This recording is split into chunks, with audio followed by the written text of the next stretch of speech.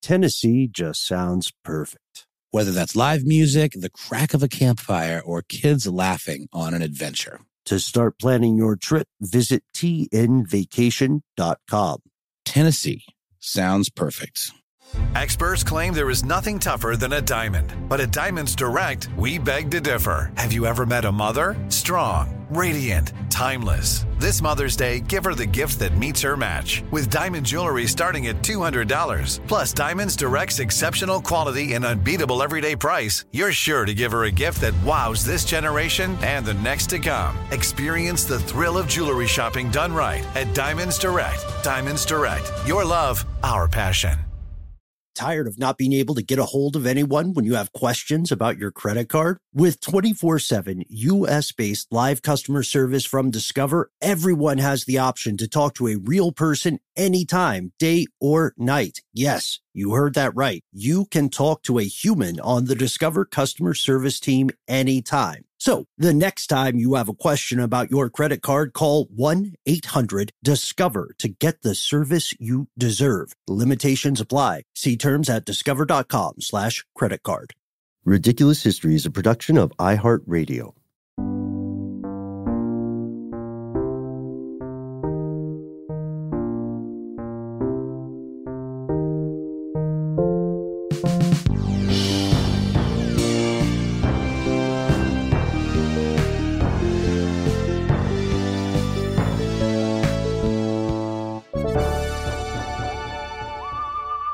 Welcome back to the show, Ridiculous Historians. Thank you, as always, so much for tuning in. Let's hear it for our own Eugene V. Debs, the one and only super producer, Mr. Max Williams. Let's have a dab for our own Debs, Max Williams. Everybody do a dab right now. We're doing it together. We're doing Everybody it. Dab. Hope you're doing it too while you're listening, folks. And if your friends ask you, tell them about the show. They call me Ben. We're joined, as always, with my ride or die, Mr. Noel Brown, none other.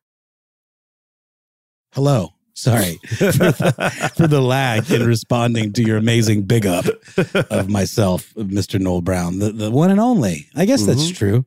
You know what's funny though, Ben? I've grown up with a name like Noel, and you don't get a lot of Noels in America. But the only ones that I know of are from the UK, and they're relatively famous. There's Noel Fielding from the Mighty Boosh and Great British Bake Off fame. You got your Noel Gallagher. You got your Noel Coward. What are some other Anybody know any other famous Noels? There's the first Noel, of course, Jesus Christ himself. There's also good friend of mine, I think good friend of yours as well, Noel, who is Noel Flores, who is one of the marketing demigods and event coordinators here at iHeartMedia. Oh, yeah. Of course. Yeah, she's awesome. Excellent taste in leather jackets. Oh, my God. Are you kidding? Are you kidding, Max? This is the person who will lead us to the correct leather jackets. I've been so weirded out for many years. Our good friend, Mr. Matt Frederick of Stuff They Don't Want You to Know and numerous true crime podcasts, has had this amazing leather jacket. I've asked him, like, how do I commit to this? How do I get a good leather jacket? And one time Matt told me something like, well, you see it, you try it on, and when you know, you know. Yeah. Some things run small, some things run large. It's all about what fits you. And I really do envy the bigwigs, the types that Eugene Debs might have been fighting against that get tailored suits. Although in this day and age, most anybody can afford a tailored suit. You can get, what is that tailored suit company that we used to do? Suit Supply? There's Suit Supply, and it still ain't cheap. Yeah, exactly. That's the one. It still ain't cheap, but it really, man, the difference between like a suit off the rack that fits you. I sound like I'm shilling for suit makers, but the difference is night and day. Now, I got a black window pane suit earlier this year tailored, and it was like $300-something bucks. It wasn't bad at all, and it fits great. It looks great. It fits great. Yeah. Well, this is the time where we want to thank everybody who didn't write a review immediately saying, these guys, these guys with their banter. We hope that you enjoy it. We love, of course, your opinions, ridiculous historians, on everything addressed in the show, whether or not it is, officially part of the episode. But we've been through a heck of a week. We've got a book coming out now called Stuff They Don't Want You to Know for another podcast Noel and I do. And that book has been met with pretty great reviews. So if you want to review something, please do go review that on Amazon. There's other big news before we get to Debs. Oh my gosh. Can I say one thing really quickly about the book? My aunt, or I guess my aunt-in-law, I don't know, she's my uncle's ex-wife. What does that make her? No idea. Was a librarian, is a retired librarian, and commented on a post that I made about the book and had seen the reviews in Kirkus Review, and I think there's another one. There was a second one, and said that like those are the go-to review sites for librarians choosing things to buy for libraries or to include in libraries. That's so crazy. That's pretty great, man. Mm-hmm. Good job, Ben. I mean, we did it together to a degree, but man, it's in your voice.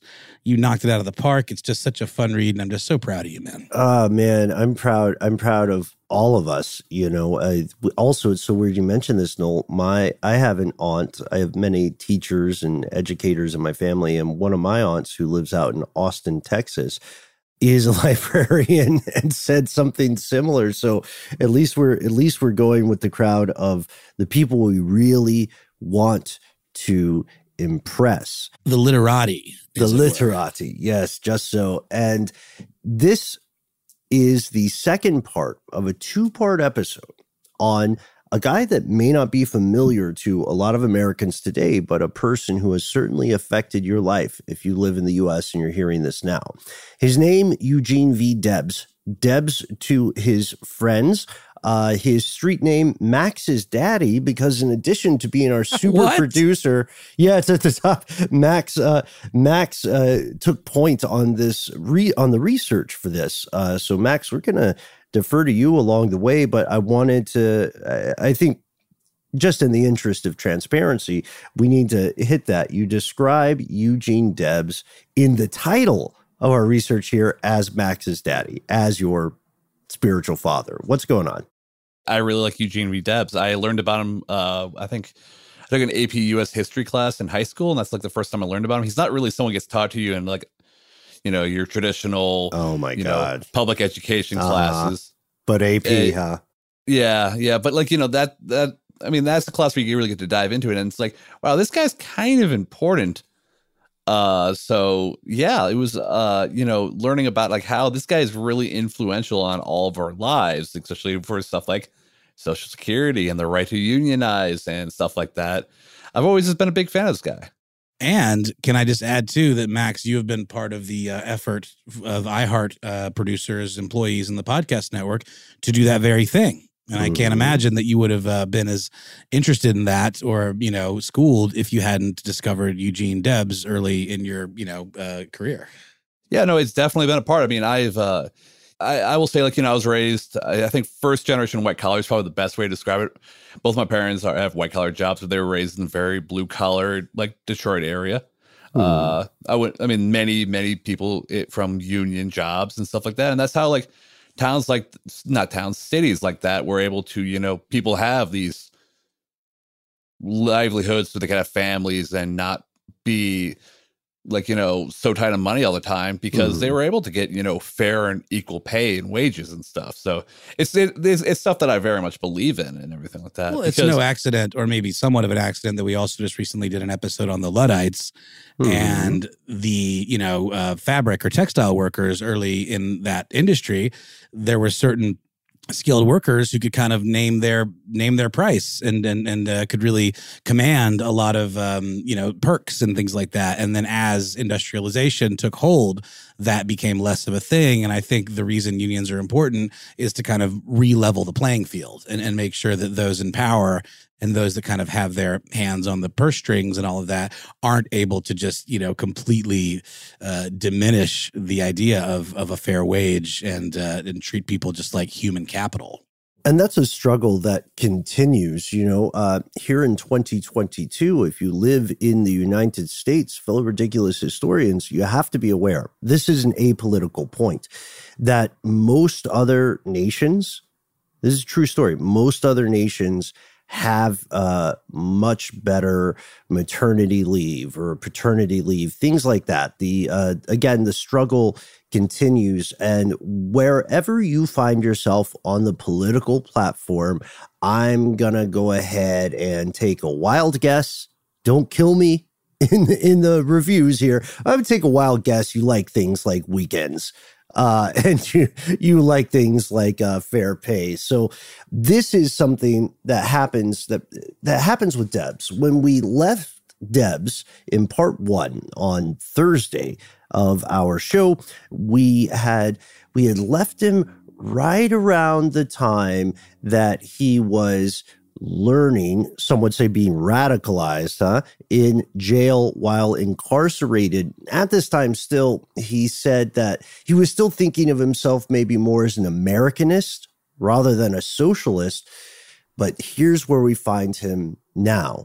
It is 1896, and he is endorsing a U.S. presidential candidate named William Jennings Bryan. And Bryan is doing something really interesting in his campaign.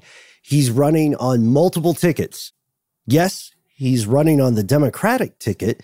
He's also running on the ticket of something called the People's Party. Spoiler alert for any non-presidential campaign buffs. Bryan doesn't win. He loses to a guy called William McKinley. And William McKinley is funded by some of the very same business entities that sought to break Debs' union movements with railroad workers. That's right. And if I'm not mistaken, Max, this whole thread in the story is maybe what led this to being considered ridiculous because of some of the situations that Debs found himself in while also running a presidential campaign. Yeah. There's some of the these guys, who are supporting people like McKinley don't exactly like things that Debs is doing and saying, and actually basically all of which are not bad in my opinion, but it's kind of, I would say the ridiculousness of this story is the amount that Debs wants to help people, no matter how much consequences he faces for it. Yeah, I think that's well said. There's a thing that people started saying that was circulating in the zeitgeist of the time, and folks would say, well, President McKinley was elected by money, and Bryan was the people's candidate. William Jennings Bryan, by the way, is worth an episode all his own. I think we can agree. Here's what happens. This is enough to really sour Debs. Our boy Gene sees what from his perspective is systemic, dangerous corruption. The system is rotting from within like a wound that creates gangrene. And so he says this two-party system, this Democrat-Republican thing, it's kind of a con job. You know what I mean? It's sort of a trap. It's a false dichotomy. And to this end, he proclaims himself publicly as a socialist in one of several railway magazines, periodicals he writes for. It's January 1st, New Year's Day, 1897. He comes out and he says, the result of the November election has convinced every intelligent wage worker that in politics, per se, there is no hope of emancipation from the degrading curse of wage slavery. I am for socialism because I am for humanity. And this is a quote we mentioned in part 1. He goes on, money constitutes no proper basis for civilization. Arguably true. You don't have to agree, but he makes some good points, huh? He definitely does. And that June at the yearly meeting of the American Railway Union, Debs made a big splash by founding the Social Democracy of America Party. And as parties sometimes do, whether it's political or just, a get-together.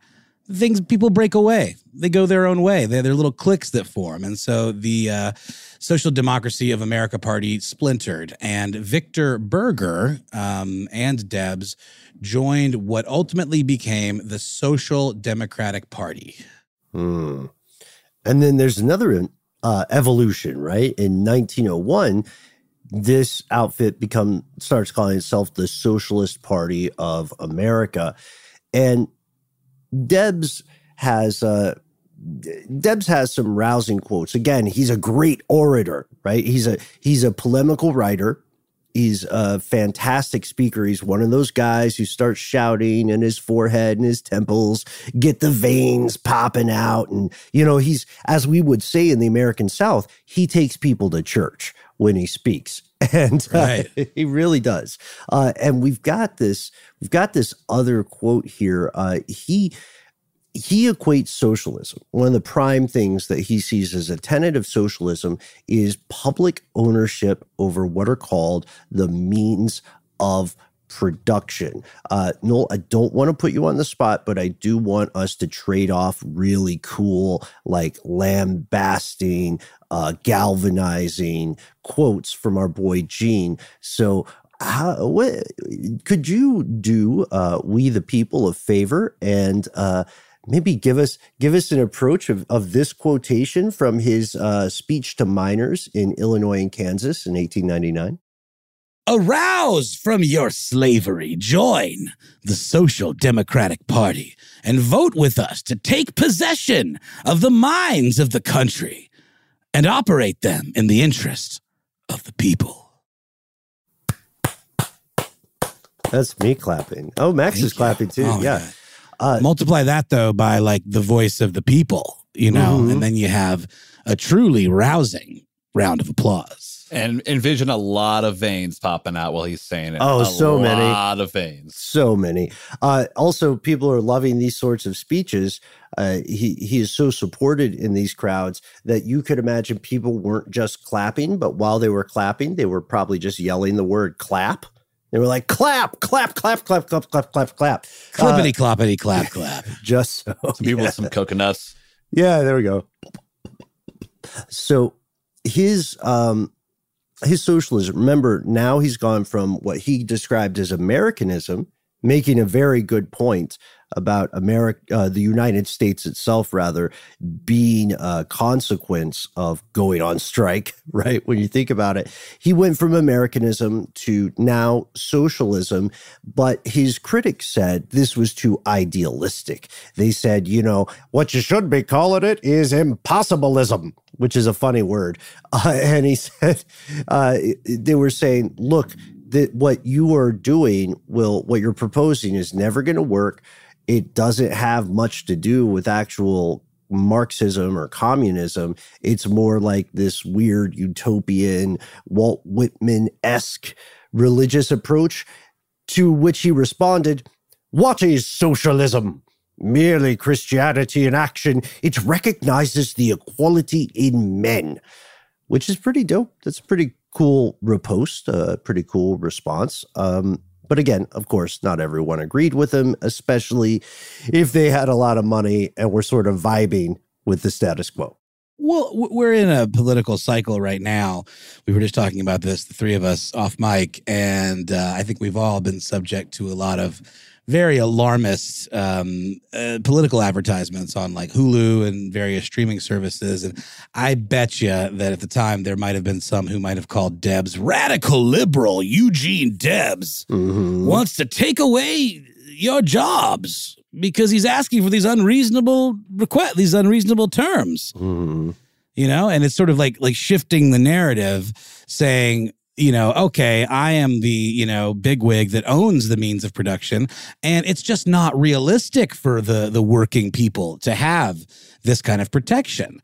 And it's almost saying, demonizing someone like Debs for even asking for such. So it's a way of like flipping the narrative and saying like, we're the ones giving you jobs. Do you really want to piss us off? Like, I mean, without saying that exactly, right? Yeah. It's like, hey, it'd be a shame if something happened to the existence you currently have. So So he starts running for president himself. He's gone beyond polling for other people and hyping them up, right? It's like he has started his own political solo album. And spoiler, he doesn't do super well, but he does garner some attention. Snag a Job is where America goes to hire, with the deepest talent pool in hourly hiring. With access to over 6 million active hourly workers, Snag a Job is the all-in-one solution for hiring high-quality employees who can cover all your needs. On demand, temp to hire, part-time or full-time. You name the position. Warehouse worker, retail associate, grocery store clerk, fitness trainer, baker, stylist, bellhop, podcast producer. Yeah, Snag a Job's got a worker for that. With our easy-to-use platform, you're able to seamlessly post and fill available positions quickly with a dedicated customer support team to provide all the help you need along the way. Kind of nice knowing you have a talent pool like that in your own backyard, right? Snag a Job is the partner you need to keep your business running smoothly. So visit snagajob.com or text snag to 242424 to talk to an expert. Snagajob.com, where America goes to hire. This episode of Ridiculous History is brought to you by Mint Mobile. You know, Ben, I got to say, one of the best parts about spring cleaning is that post-clean clarity you get where you're like, man, how have I been living like this? What's wrong with me? You're right, Noel. It's kind of like when you find out you've been paying a fortune for wireless when Mint Mobile has phone plans for $15 a month when you purchase a 3-month plan. It's time to switch to Mint Mobile and get unlimited talk, text, and data for $15 a month. To get this new customer offer and your new 3-month unlimited wireless plan for just $15 a month, go to mintmobile.com/ridiculous. That's mintmobile.com/ridiculous. Cut your wireless bill to $15 a month at mintmobile.com/ridiculous. $45 upfront payment required, equivalent to $15 a month. New customers on first 3-month plan only. Speed slower above 40 gigabytes on unlimited plan. Additional taxes, fees, and restrictions apply. See Mint Mobile for details.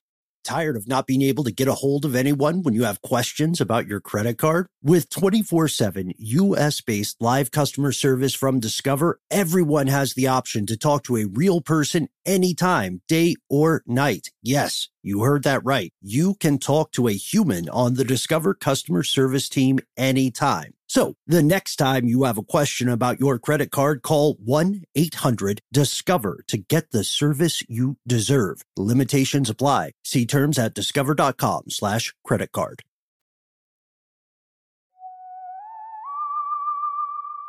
In 1900, he runs for president, and when he runs for president, Gene gets about 96,000 votes.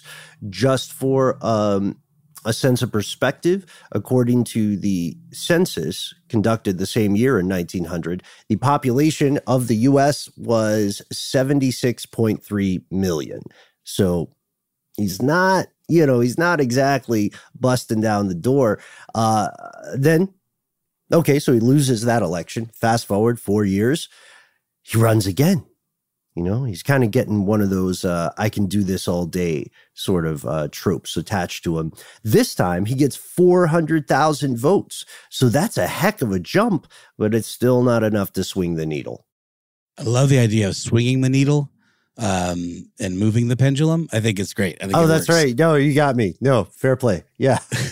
So he also joined in with other union folks who might have been considered radical or militant at the time to create something and organize something called the Industrial Workers of the World, or the IWW. Again, AFL-CIO is an excellent resource for this information, in addition to being an excellent organization that protects a lot of these very things that we're talking about. I love this. The Wobblies was a term used to refer to the industrial workers of the world, because they called on all workers to join a massive single union, like that would kind of be this like overarching umbrella and seize control of those means of production. And if anyone follows any communist or socialist kind of meme pages, the idea of seizing the means of production is sort of a through point in a lot of those. It can't actually be used sort of hilariously in a lot of these memes. Oh, yeah. Yeah, man.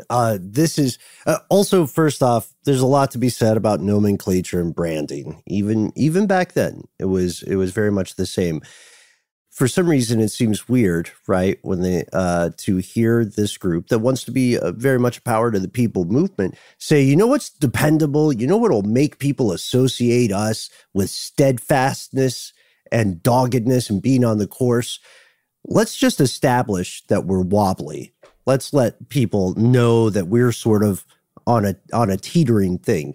That's just my branding marketing note there. But this was huge. And as you can imagine, it terrified the people in power, right? The international set, the banking interest, of course, mining interest, resource extractors. They couldn't let this happen. And Debs was a guy who was, a real barnstormer of a speaker, but maybe not always the most diplomatic or collaborative person. He could be quite argumentative. He resigned from the Wobblies in 1908 and ran for U.S. president a third time, but he plateaus a little. Not in a bad way. He's just 1904, he gets 400,000 votes. 1908, he's still, again, not swinging the needle or moving the pendulum. And later elections are occurring. He still hasn't given up. 1910, 1912, right? There are congressional elections, and a lot of Socialist Party members are actually victorious in their state and local elections. And this inspires Debs. He's always thinking it's bigger than me. He's saying, this is our year in 1912. And in 1912, he's not just blowing smoke. Almost 1 million Americans voted for him for president. And just for reference there, in 1912, the U.S. population had grown pretty significantly to 95 million people. So still not a huge percentage. Yeah, and to jump in there, to kind of put this in, framing it to like how he wasn't that far out in this one, obviously. He got 6% of the vote, which is significant, obviously nowhere close to winning. Mm-hmm. This was also a really weird election where there was basically 3 major party candidates. There was William Howard Taft, Theodore Roosevelt, who decided to come out of retirement and run against Taft, and then our all-time favorite president on this podcast, Mr. Woodrow Wilson, who's going to come up a little bit more. Boyhood home. Our boyhood home is in my hometown. I think I maybe mentioned that last episode, but not a great guy, right? What's the deal? He seems so innocuous and little and slight and bald. But can you explain, Max and or Ben, why this guy kind of sucked? We can absolutely explain why he sucks.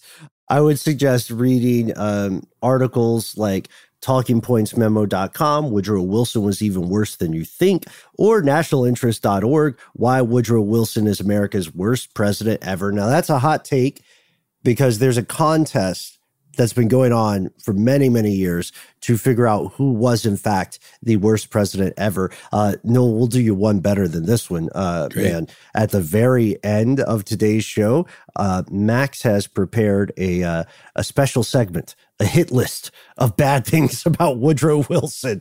So if you feel like we're talking too much about the nuts and bolts of Eugene V. Debs, hold on. There is quite a spiteful dessert at the end. And it is a spiteful dessert. Is it best served cold? Of course it is. Yes. Yeah. And maybe it was. And so with Debs, we see exactly what you described, Max. It's the presidential campaign is kind of a bowl of spaghetti, right? We're looking at high human drama here. There's something else interesting that occurs. The Democratic and Republican parties are starting to crib some notes and policies from socialists.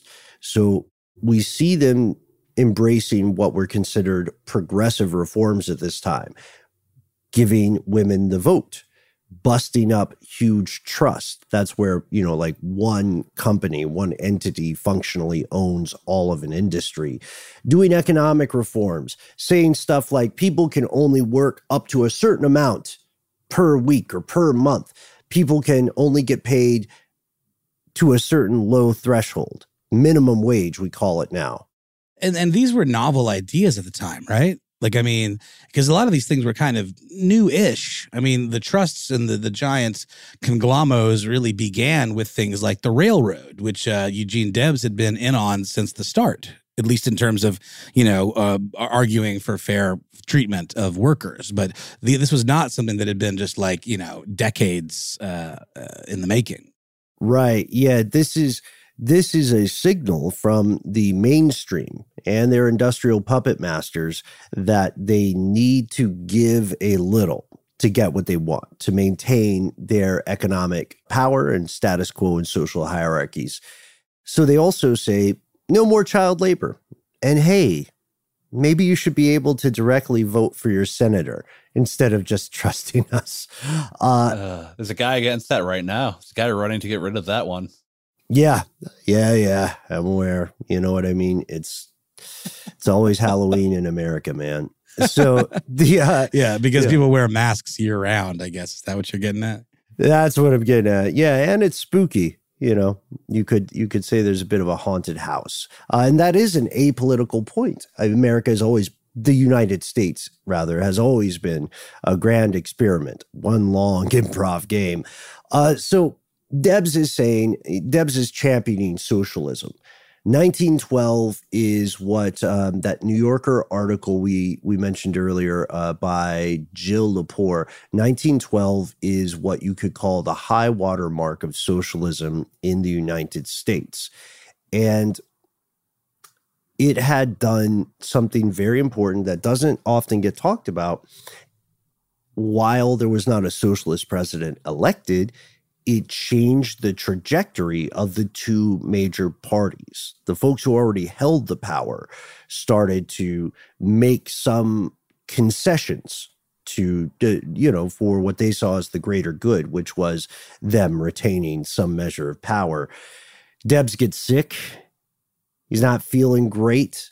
He is actually too ill to run a national campaign in 1916. Because, right, when we think about it, Noel, these guys who are running for any political office on a federal or national level, they have to travel a lot. They can't go on Zoom. Sure.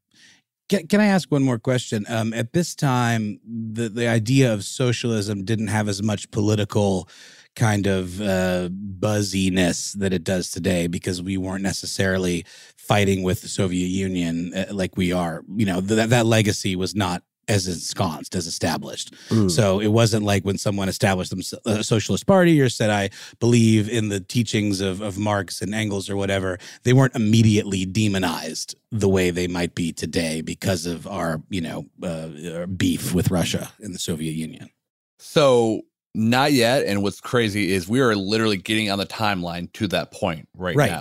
Oh, yes. Because the Bolshevik Revolution is 1917. So we are 1 year away from really, you see this major world power get their entire government overthrown and behind socialist and communist ideas and stuff like that. And that's when, we start getting the first Red Scare and stuff like that is about to come up in this time period.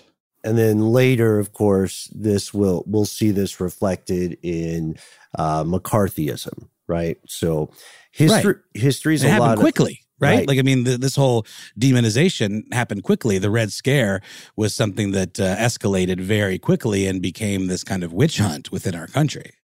Yeah. And there are multiple Red Scares throughout the history of the United States, as well as Europe. And to Max's astute point, there may well be another one on the way. Why? Why were people scared of this? Well, Debs thinks they're scared of it because there are people who are totally fine morally and ethically with damning the majority of a population into something very much like servitude because it will make their individual lives a little bit nicer. Since he can't traipse around the country running for president, he runs for Congress in his home district, a lot less travel. He comes in second. He doesn't win. He doesn't become a congressperson. and he's also a very distant second. The person who ends up beating him is a Republican, and they get way, way, way, way more votes. Other socialist candidates are encountering something very similar in their neck of the woods, and it looks like his big dream of creating a union for all railroad workers and then expanding to a union of the people, of every worker, it looks like it's not going to happen. Okay, so now we're back to Woodrow Wilson and why he sucks. Boo. In 1917, President Woodrow Wilson, who was really only president because Teddy Roosevelt decided to come out of retirement and essentially, wave around his big stick and speak very loudly, actually, and essentially sabotage the 1912 election. Wilson asked Congress to declare war on Imperial Germany and everything that went along with that, all of its allies. This was in response to what the AFL-CIO refers to as vituperative opposition. Mm-hmm. I need a little help with that one, fellas. Yeah. Vituperative opposition means blameworthy, basically. That they, like Congress in this sense, is being blamed or attacked for their plan, and they're being rightfully attacked because the U.S. is supposed to be a representative democracy, which means that in theory, the U.S. goes to war when the domestic population supports it. But because Congress is kind of getting caught with their hands in the military-industrial complex cookie jar of the day, they passed something called the Espionage Act. The Espionage Act says it is against the law to have a problem with the U.S. getting involved in this conflict that we now know as World War I. So for any fans of free speech, you can imagine this is a heck of a, this is a tall milkshake. Now it's illegal to have a problem, even though you live in a country that talks a big game about freedom. And Debs was anti-war because, why wouldn't you be? And we know that certain industries love war and then love politicians who are hawkish or whatever. But Debs, as someone who wanted to protect, the working people, was anti-war. He says, quote, "I am opposed to every war but one. I am for that war with heart and soul, and that is the worldwide war of the social revolution. In that war, I am prepared to fight in any way the ruling class may make necessary, even to the barricades at dawn." I added at dawn, but, seriously, this guy's got a revolutionary soul, but he doesn't want to kill anybody. He doesn't want to hurt anybody. He's all about a war of ideas. And this is really kind of the beginning of regular people being able to kind of, coalesce around someone like him, like Debs, and seemingly be heard, or at the very least, have some concessions made in their favor. Yeah, and this is the era of Joe Hill, not the tremendously accomplished fiction writer. He's a son of Stephen King, great writer, big fan. But Joe Hill, the activist and musician who is uniting people in a grassroots movement. I also want to point out vituperative doesn't just indicate that Congress got caught. It also indicates that people are talking so much trash about them. This is verbal abuse, right? And it's way different than the political discourse you might hear today, even how ugly it gets in the U.S. and abroad today. Back in the day, oh gosh, we should just do something on the weirdest political smear campaigns, right? Because sure, yeah, these people were fighting. And because old boy, Debs, Noel, our boy Gene just violated the Espionage Act. So he gets sent up the river. He's arrested. But in a cool way, right? Snag a Job is where America goes to hire, with the deepest talent pool in hourly hiring. With access to over 6 million active hourly workers, Snag a Job is the all-in-one solution for hiring high-quality employees who can cover all your needs. On demand, temp to hire, part-time or full-time. You name the position. Warehouse worker, retail associate, grocery store clerk, fitness trainer, baker, stylist, bellhop, podcast producer. Yeah, Snag-a-Job's got a worker for that. With our easy-to-use platform, you're able to seamlessly post and fill available positions quickly with a dedicated customer support team to provide all the help you need along the way. Kind of nice knowing you have a talent pool like that in your own backyard, right? Snag-a-Job is the partner you need to keep your business running smoothly. So visit snagajob.com or text snag to 242424 to talk to an expert. Snagajob.com, where America goes to hire. Tired of not being able to get a hold of anyone when you have questions about your credit card? With 24/7 U.S.-based live customer service from Discover, everyone has the option to talk to a real person anytime, day or night. Yes, you heard that right. You can talk to a human on the Discover customer service team anytime. So the next time you have a question about your credit card, call 1-800-DISCOVER to get the service you deserve. Limitations apply. See terms at discover.com/credit card. This episode is brought to you by eBay Motors. eBay Motors is here for the ride. Noel, do you remember your favorite car? Well, yeah. It was an Eddie Bauer edition Ford Explorer. Oh, that's cool. I just remember it was my dad's. I was a hand-me-down car kind of kid. Dad would buy a new car. I'd get that car. And I just remember feeling so awesome being up above everybody, like I was in Mad Max or something, you know? I had a lot of land yachts that I loved. I had Pontiac Bonnevilles. Right?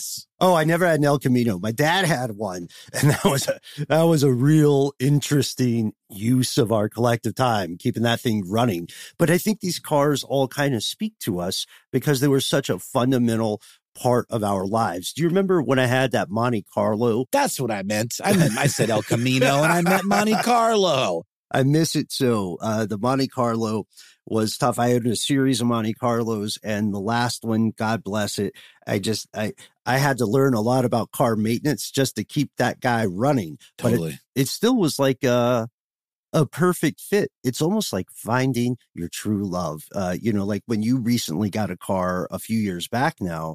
Oh, man. And funny you should say that. That particular perfect fit was the Honda Fit, which I love dearly. But, Ben, it's getting a little long in the tooth. And while it's been incredibly reliable up to now, it's getting to that age where I might have to start looking for some parts here and there to keep it running. Mm-hmm. And that's where eBay Motors comes in. With over 122 million parts, you can make sure your number one ride or die stays running smoothly.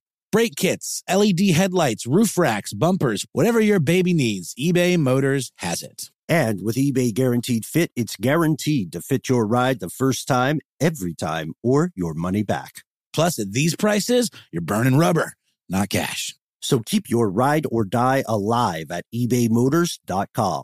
Eligible items only. Exclusions apply. Well, cool to us, I think. And Max so he wasn't exactly. He wasn't. I mean, and it's hard to talk about a topic like this and kind of not let your stripes show a little bit. I think we try to make this show relatively apolitical, but man, a guy like this kind of just gets my blood pumping in a good way. Debs was in fact arrested, like you said, Ben, in Cleveland in 1918 under the terms, as you said again, of the 1917 Espionage Act for a speech. Just want to reiterate that.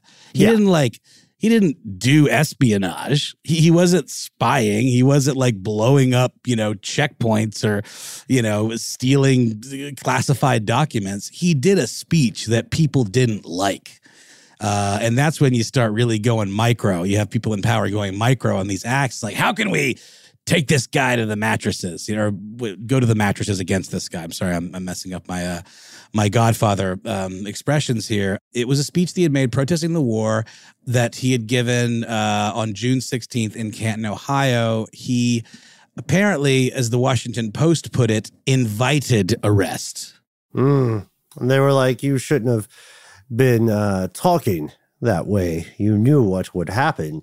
Yeah, what about freedom of speech? Right. Well, as long as it's some speech, right? Sure. I think the powers that be were more into their freedom to arrest at this point. So he gets Like you said, the Washington Post and other papers of the day are saying this guy is courting incarceration. And a lot of the newspapers, who, let's remember, are largely controlled by these same industrial interests, they team up on him and they do some character assassination. They say, they heavily imply this guy is a budding dictator, perhaps, or what if he is a traitor to the country? And what if? What if? And they did something very clever, quite insidious, Machiavellian almost. They say, look, we're all good Americans, dear readers. And what he has said is so traitorous, what he has said is so seditious that we cannot, in good conscience, print it. And when they said that, the people who were reading had no idea what he was actually saying. He might have been like, you know what we should really be doing? We shouldn't try to protect innocent people in Europe. We should all go out and collectively like kick puppies and poop in the streets. You know what I mean? Make newborn babies our currency, Right. And punt them, over the goalpost. And that's how we pay for bread. And lick everything. Absolutely. All things. You know what? No foot privacy. People should be running up and touching strangers' feet. That's like... What is wrong? Wow. Wow. That's a bridge too far, my friend. Even that was too far. We need to beep that out. That was, I'm upset. That's upsetting to me. No foot privacy? Ugh. Yeah. I mean, for some people in this day and age, they'd be stoked about that. I mean, foot pics are a currency of our modern day, just saying. Yeah. Well, shout out to the Tarantinos of the world. But our point is, like, we just made up several, I think, hilarious ideas, but things that would be messed up and terrifying if they happened in real life. And that's that is what is occurring when people read these newspaper articles.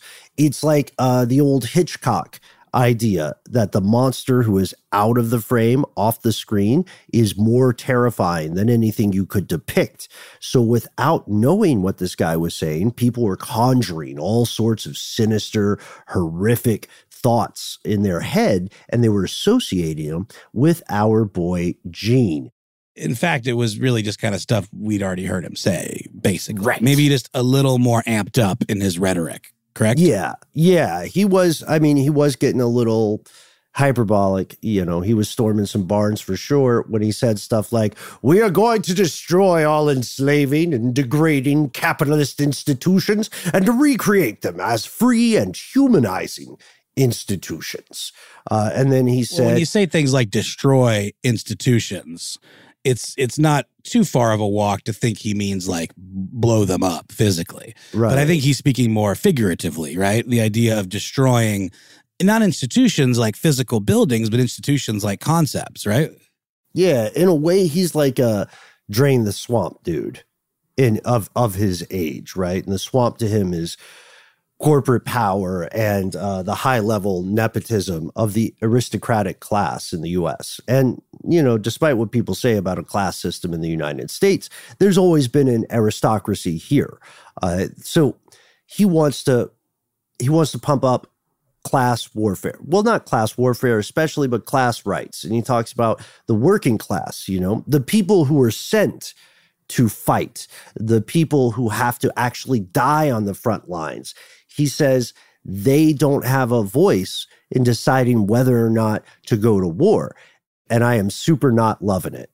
We're paraphrasing, but that's where he's going. So he goes to jail. He's not the only one. Thousands of anti-war activists and socialists get jammed up during the First World War. And then, like you mentioned, Noel, the Red Scare. And what we see is strange because at this point, Uncle Sam is essentially trying to outlaw an ideology. They're trying to outlaw socialism it's like thought crime. Well, so the thing that I was talking about earlier, where it's like we hadn't quite gotten there yet, now we're really getting there because they're like, oh, shit. They sort of slept on it, right? Where it was like they didn't quite realize how antithetical to the institutions that Uncle Sam relies on, and Uncle Sam always was kind of like a symbol of like equality and like, American stick-to-itiveness and all of that. But what Uncle Sam ultimately became was just kind of this representation of the powered class, whether those be politicians or, the moneyed hierarchy of industry. 100%. And this is, okay, so we're maybe lionizing or deifying Debs a little bit, but he's still him. You know what I mean? He's still his version of Jenny from the block. He goes to court, and this is like a dum dum dum dum dum dum dum kind of moment. Yeah, there it is. Sexy, sexy, justice and justice. Sorry, okay, I got it. Yeah, Dick Wolf. Oh, so this is a moment where he goes to court. He's got an attorney, and his attorney's getting kind of hyperbolic. His attorney basically compares Eugene Debs to Jesus Christ, and there's no one. I know, that's the entry point. They're breaking the ice. No one gets called to the stand but Gene, and Gene's testimony is a 2-hour speech with like no interruptions, which I cannot imagine that happening that does feel like a fake Law and Order courtroom situation. 2 hours? 2 hours on the stand? What are you doing? This is a little unrelated, but it just does kind of point to the power of speaking up in court like that, because it becomes part of record and people react. The jury reacts, the litigators react, the judge reacts. And I saw a thing where, remember Murder Was the Case, Tupac? Yeah. He actually went to court for murder, and he didn't say a thing throughout the entire case until the very end, when he stood up and said something to the effect of, "This hasn't been justice." He essentially said, "This is a kangaroo court." But he said, my fate is not in your hands. My fate is in God's hands. And it was just the most baller kind of like, I know that I'm, righteous here. And again, I don't know even what came of that case. I mean, he obviously didn't go to prison or get the death penalty. I think he was acquitted, if I'm not mistaken. But this is that level of like, he's going to have his moment, and people have to pay attention because it's part of public record. You're out of order. This whole court is out of order. This whole country is out of order. Also, what's next? Airplane food. When those get invented, this is going to be nuts. He says, I believe in free speech. I believe in war as well as peace. And if this espionage law stands, then our Constitution is dead. And that's what we were getting at earlier. Yeah. It was used as a workaround to jam this guy up. It was not the letter and spirit of the act. It was a way of like literally shutting down free speech. So what he's saying, whether you agree with him or not, holds true. How can you do espionage? Isn't something you do in public. Espionage is something you do in the shadows. So to call making a speech saying something unpopular, to call that espionage is absurd. I agree with you because they're trying to sabotage an idea. A war on an idea is a very difficult war to win. There's one line that I know this really speaks to you, Max. I think it speaks to Noel and I as well. And it's something I've always remembered since I first learned about this guy from his address. It comes to us via another socialist named Max Eastman. It's this: while there is a lower class, I am in it. While there is a criminal element, I am of it. While there is a soul in prison, I am not free. Again, take him to church.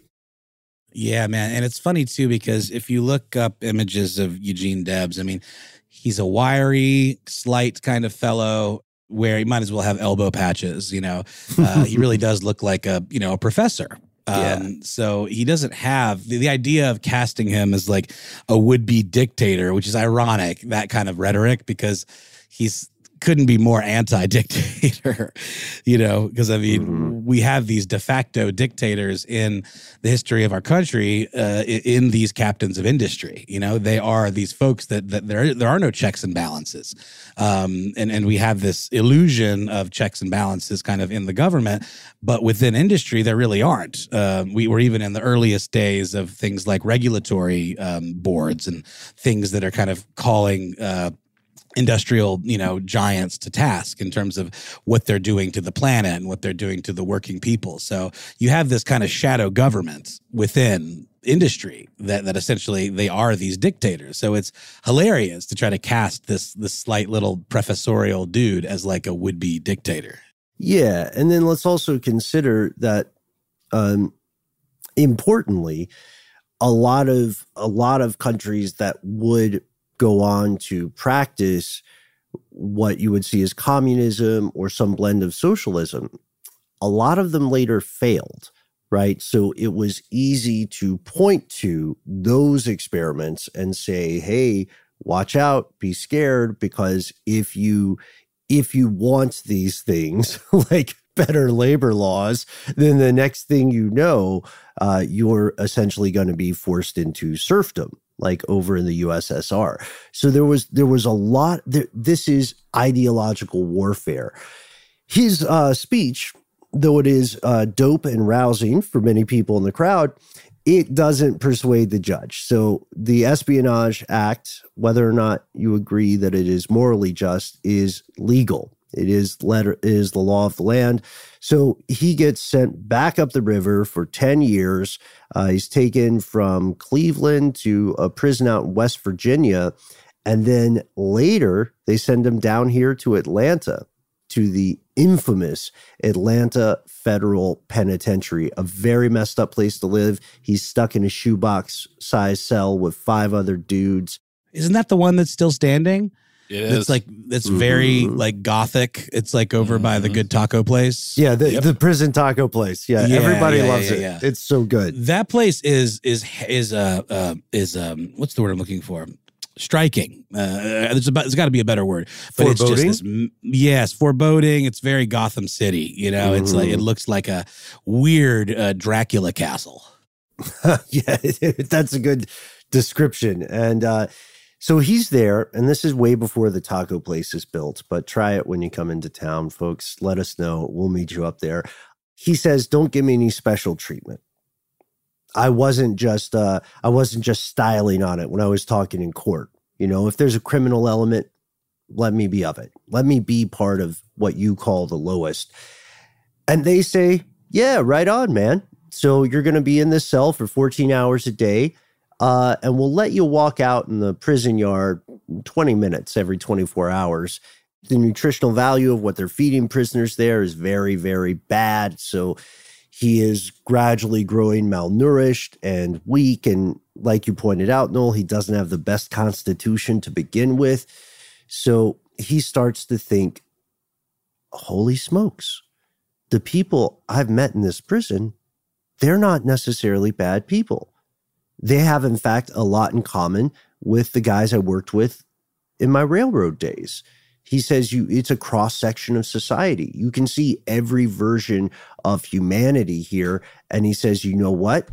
Also, I kind of like how this prison I'm in is a model of equality because we're all in the same terrible situation.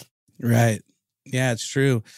It really does kind of even the playing field. I mean, you know, we know there are certain folks in prison that get more privileges because of connections and skill sets, or, you know, the Andy Dufresnes of the world and all of that. Right. But in general, you really do have to bootstrap yourself and, like, you know, become valuable in a very specific way in prison. Yeah. And of course, this is not to in any way diminish the horrors of incarceration, which are, you know, many, right? The risk of physical violence, the dangers of infection and disease. These are very real problems. Back then, as well as today, he has something really interesting. He becomes an ultimate champion of equality, right? And this is what he's talking about in his later writings. So this makes him a martyr. This makes him a folk hero. He's a champion of free speech. He runs for president again. That's right. Don't call it a comeback. 1920, this dude is in jail and he runs for president. He gets nearly 1 million votes as convict number 9653. We did a slight mention of it in part 1 and we paid it off. And as the New Yorker puts it in this article that we referenced by Jill Lepore, A vote for Debs at that point was not a vote for the Socialist Party. It was a vote for free speech. Mm-hmm. Because again, whether you buy into the various intricacies of socialism, which there are many, what he was truly fighting for here was having his free speech shut down. Yeah. And he probably at this point, given the national support he garnered, he conceivably could ask for a pardon, and it probably would have been granted, right? If he had made some sort of public mea culpa, right? And sort of diffused the bomb of this activist movement. But he said, nah, dog, that's a pass for me, or that's a no for me, dog. And he grew sicker, he grew weaker, day in, day out. People began holding these free Gene rallies. Well, they called them free Deb rallies. But right. Yeah, President Woodrow Wilson, again, thank you, famously a dick. He refused to answer any of these national calls for just amnesty, right? You can say that he's still guilty, but let this guy out of jail before he dies or prison. It would take a different administration. Warren Harding's administration releases him on Christmas Day, 1921, but the damage to his frail condition was done. He never recovered. He lived in a sanatorium for the rest of his life. In 1925, he said the Socialist Party was pretty much dead in the U.S., and the next year he passed away. But, to this day, I think we have in Bernie Sanders sort of a Eugene Debs analog in that he really, made a splash in the kind of mainstream political stage. And he obviously didn't win, but just by virtue of like him being out there kind of spreading these kinds of ideas, I think he made a big impact. And I think Eugene V. Debs would have been proud. And I don't know this for a fact, but I can't imagine that Sanders isn't a student of Debs. Oh, absolutely. Yeah, because while this might sound like a story that is ultimately a story of failure, it's not really, because the legacy continued on. You know what I mean? It's like the idea of seeing an apple fall to the ground and thinking, dang, what a waste of an apple. But every apple has seeds, as did the beliefs of Debs, and those seeds took root. God, that's a painful analogy, but I hope we're painting the picture. And they grew into things like new generations of social reformers who spearheaded stuff like the New Deal, which saved the United States in the 1930s. And this becomes part of the great, at times contradictory, historical anatomy of the United States, of the country in which we live. And at this point, because I don't want to sound sanctimonious or TED-talky, at this point, I think we tip our hats to Eugene V. Debs. Whether or not you agree with him, you have to respect that he kept it real the whole way through. And we can end on a lighter note. Gentlemen, Noel, Max, yes. Is it time for our spiteful dessert? I think it is. It is best served cold, as Noel said. Okay. All right. So, Woodrow Wilson fans, if you are somehow still listening to this episode, we would like to share with you some excellent research that Max did. Noel and I did a little on our own as well. We wanted to end this episode with just a quick list of reasons we think Woodrow Wilson just sucks as a person. Not even a president. Oh my gosh. Max, I think you should lead. I mean, this is your baby. Yeah. Woodrow Wilson really sucks. So the article I'm going to be referencing for most of this is a Vox article titled "Woodrow Wilson was extremely racist, even by the standards of his time." It was compared to people around him at the time, because that's one of the hard things about going through history of people and be like, it's like, well, they were not as racist as everyone else, but Woodrow Wilson was so racist that everyone around him was like, wow, this guy is so ridiculously racist. So one thing he did, I did not know about this, but Reconstruction, all that era stuff, there was a lot of this stuff was still in place. And unfortunately, a lot of it would be carved away throughout these throughout these decades. And one of the main people to do that, Woodrow Wilson. He resegregated the federal government. He fired, or at least put in action, the firing of 15 of the 17 black supervisors in all the federal service. There's only 17 black supervisors, so there's not that many of them. And by the time he was done, 15 of them were gone. He was like, too far. He also, he was like how Lovecraft was really racist for a large part of his life. Right. Lovecraft was so racist that he made other racists uncomfortable. And that's kind of the Woodrow Wilson vibe. This is astonishing because he also tried to high road people, right? When he got confronted by Black Americans who saw the threat of his weird crush on segregation, he told them, what did he say, Max? You should do the quote. Oh, no. I have to read this one. He said, and I'm not going to try an accent, segregation is not humiliating, but a benefit and ought to be so regarded by you gentlemen. Woof. And see, guys, I actually have another one. I have a secret one from this article that I did not list on here. It's so bad that I left out the side. But supposedly there was this black gentleman whose job was deemed so essential they couldn't fire him. Mm-hmm. But they're like, well, we have to, or they couldn't fire him and they couldn't move him into another department. He like worked so interconnected with everyone else in the department who was, by the way, white. They're like, okay, so we have to leave him here, but we still have to segregate him. So they put this man in a cage in a federal office building. It is listed in this article. This man doing his job, working for the federal government, was put in a cage while he worked. Insane. Inhuman. Not to mention he was a vocal defender of the Ku Klux Klan. Oh, right. Yeah, that part.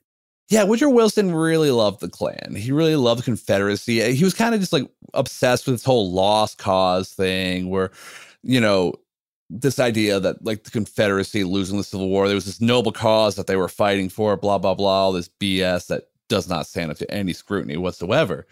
And he really wanted to install these ideas and everything. Yeah. He also, he thought that the Confederacy was a pretty good idea. He said, look, these are bucolic, like philosopher kings of an agrarian society, and these northern industrialists just don't get it. Wilson's an academic, but being an academic being intelligent does not necessarily make you a good person. He was really into what is called lost cause mythology, which is like the South was right kind of stuff. Yeah. And it occurs to me, Eugene V. Debs and Woodrow Wilson weirdly resembled one another. Yeah, they look alike, kind of. It's like a Marvel film where the hero and the villain have similar world, powers. Yes, they could have existed in metaverse kind of, or not mess, God, in alternate kind of universe scenarios. Multiverse. Multiverse, thank you. Not metaverse. No, yes, the metaverse. But man, what a ride. I can believe that we pulled 2 episodes out of this, and I think each one has, something very special because this guy's early life was its own thing, and then his history. I got to say, too, that one of the things I did to research for this, I found a dude on this history YouTube channel who's like a Eugene V. Debs impersonator, and sort of like in The Office where there was not Abe Lincoln, Benjamin Franklin impersonator, exactly. This guy does these talks in character, and then afterwards he was interviewed not in character, and he pointed out that he did the version of Debs that was sort of more long in the tooth because he didn't feel like he could possibly ever match the rhetorical fire that kind of more young Eugene Debs brought. 100%, yeah. And this is worth watching, by the way, to get a sense of Debs, what Noel's talking about here. We talked earlier. I love the, I love the, what do you call it? I love the reenactments. I love those towns. I love the historical figures. I'm a sucker for that. But even I would probably skip a Woodrow Wilson reenactment. And with that, I think we're gonna call it a day. This has been a crazy week for us, but it's thoroughly enjoyable. We cannot wait to get to some of our future episodes. Couple of spoilers for you, ridiculous historians. We're getting into hot tubs, figuratively and maybe literally. We're also going deep into the story of condiments. I'm so gassed, man. Oh, man. And literally just by hearing you say that, now I think we need to also do an episode on the story of condoms, because we know that could in and of itself be an interesting tale. You know, what about condoms filled with condiments gross. In a hot tub? Nope. I'm going to stop you right there. Wow. I'm going to stop you right there. It's a family show. Family show. Huge thanks to super producer Max Williams, stopping him short of just totally ruining my mind. Alex Williams, who composed this theme. Dr. Zach Williams, no relation, as well as Jeff Bartlett. Big thanks to our research associate team. Thanks to our long-suffering friend and self-appointed nemesis, Jonathan Strickland, a.k.a. The Quizster. Thanks to Debs. Thanks to our ridiculous historians for tuning in. Noel, thanks to you, man. Hey, and you as well. We'll see you next time, folks.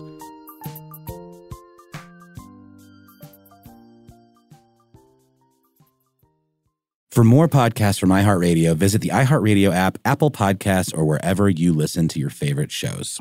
Top Thrill 2 is like no other course. 2 420-foot vertical speedways, 3 launches. All right, let's talk strategy. Copy that, driver. Go for maximum acceleration off the start. Roger that. You've got a short straightaway to push from 0 to 74 on the first vertical speedway. And what about the rollback? Rollback will set you up for an explosive reverse climb 420 feet in the sky so you reach 0 Gs in total weightlessness. 420 feet of straight-up speed. Let's get it. Top Thrill 2, the world's tallest and fastest triple-launch stratocoaster. Get your tickets at cedarpoint.com. Open a limited-time 11-month certificate at Kemba Financial Credit Union. At 5.25% APY, it's more than triple the national average, plus it's a safe and secure way to grow your money. Visit your local branch or kemba.org/CD for details. Offer expires May 31st, 2024. APY equals annual percentage yield. Restrictions apply. $500 minimum and $250,000 maximum deposit. Advantage status required. Comparison based on bank rate average. Federally insured by NCUA. Hello, it is Ryan, and I was on a flight the other day playing one of my favorite social spin slot games on ChumbaCasino.com.